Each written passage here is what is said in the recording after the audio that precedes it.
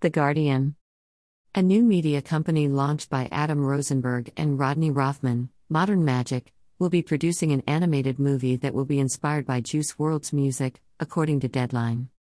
The movie's script will be written by Daily Show correspondent Jabuki Young-White. Executive producers of the film include John Yannick, Steve Berman, and Tony Saylor, on behalf of Interscope Films, as well as Carmela Wallace, Peter Gideon Woe, and Lil Bibby for Juice WRLD's estate. Juice WRLD died in December 8, 2019 at the age of 21. The Chicago rapper released 2 solo albums during his lifetime, 2018's Goodbye and Good Riddance and March 2019's Death Race for Love. Last year, Grade A Productions and Interscope Records shared the posthumous Juice WRLD album Legends Never Die. The labels recently announced that another posthumous release, The Party Never Ends, is coming soon. Revisit Pitchfork's Remembering Juice WRLD, a young rapper who is only getting started.